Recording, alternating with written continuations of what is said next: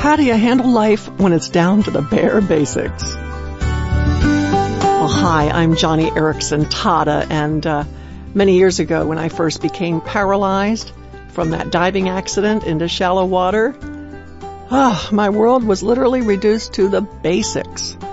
Lying there in a hospital for almost 2 years, I did little more than just eat and sleep. I mean, that was it.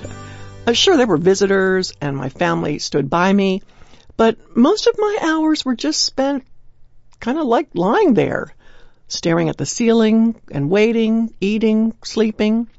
When I wasn't in physical therapy, I had a lot of time on my hands. I had all the time in the world to ask questions. And back then, I mainly aimed my questions at God.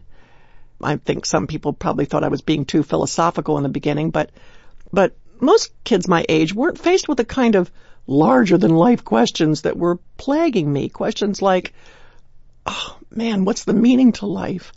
I mean, why am I here? Now, you can think about that. You can imagine it. Me, a teenager, paralyzed, a quadriplegic. And although I was haunted and hurting, I just knew there had to be more to living than just existing. That's when I came face to face with the God of the Bible. It happened when a friend propped a Bible up on the hospital tray table. Back then I had a wooden dowel with an eraser on the end. And when I held it between my teeth, I was able to flip the pages of that Bible. Lying there propped up in bed, I knew it was better to go to God with my questions rather than shrug my shoulders and turn away. And even after I got out of the hospital, I would sit in my wheelchair, and my sister would put my Bible on a music stand in front of me. And with that same wooden mouth stick with the eraser on the end, I would read and flip, read and flip, read and flip. Those early days of my quadriplegia were, for me, one long question and answer session with God's Word. I was careful to write down the verses from Scripture that answered my questions about meaning and purpose, because those verses became milestones in my journey to understand not only the character of God, but why He allowed my accident to happen.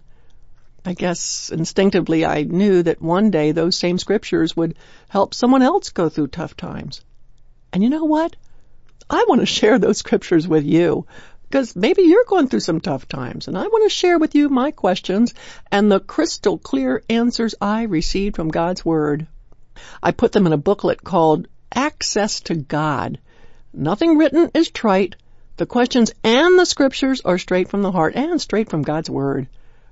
I have no idea what your condition is. I don't think you're dealing with quadriplegia like me. I don't know what you're going through, but if you are like me, your limitations just might be pushing you up against a spiritual wall, and you may be looking for meaning and purpose. If so, I want you to read this special little booklet, this record of my question and answer session with the Lord. So go directly to johnnyandfriends.org, or you can always write me at Johnny and Friends, Post Office Box 3333, Agoura Hills, California 91376. Just ask for your free copy of Access to God. And as you peruse the questions I aimed at the Lord and the answers He gave me from the Bible, well, I hope that you too will find that He and He alone is the answer to your deepest longings as well as your deepest questions.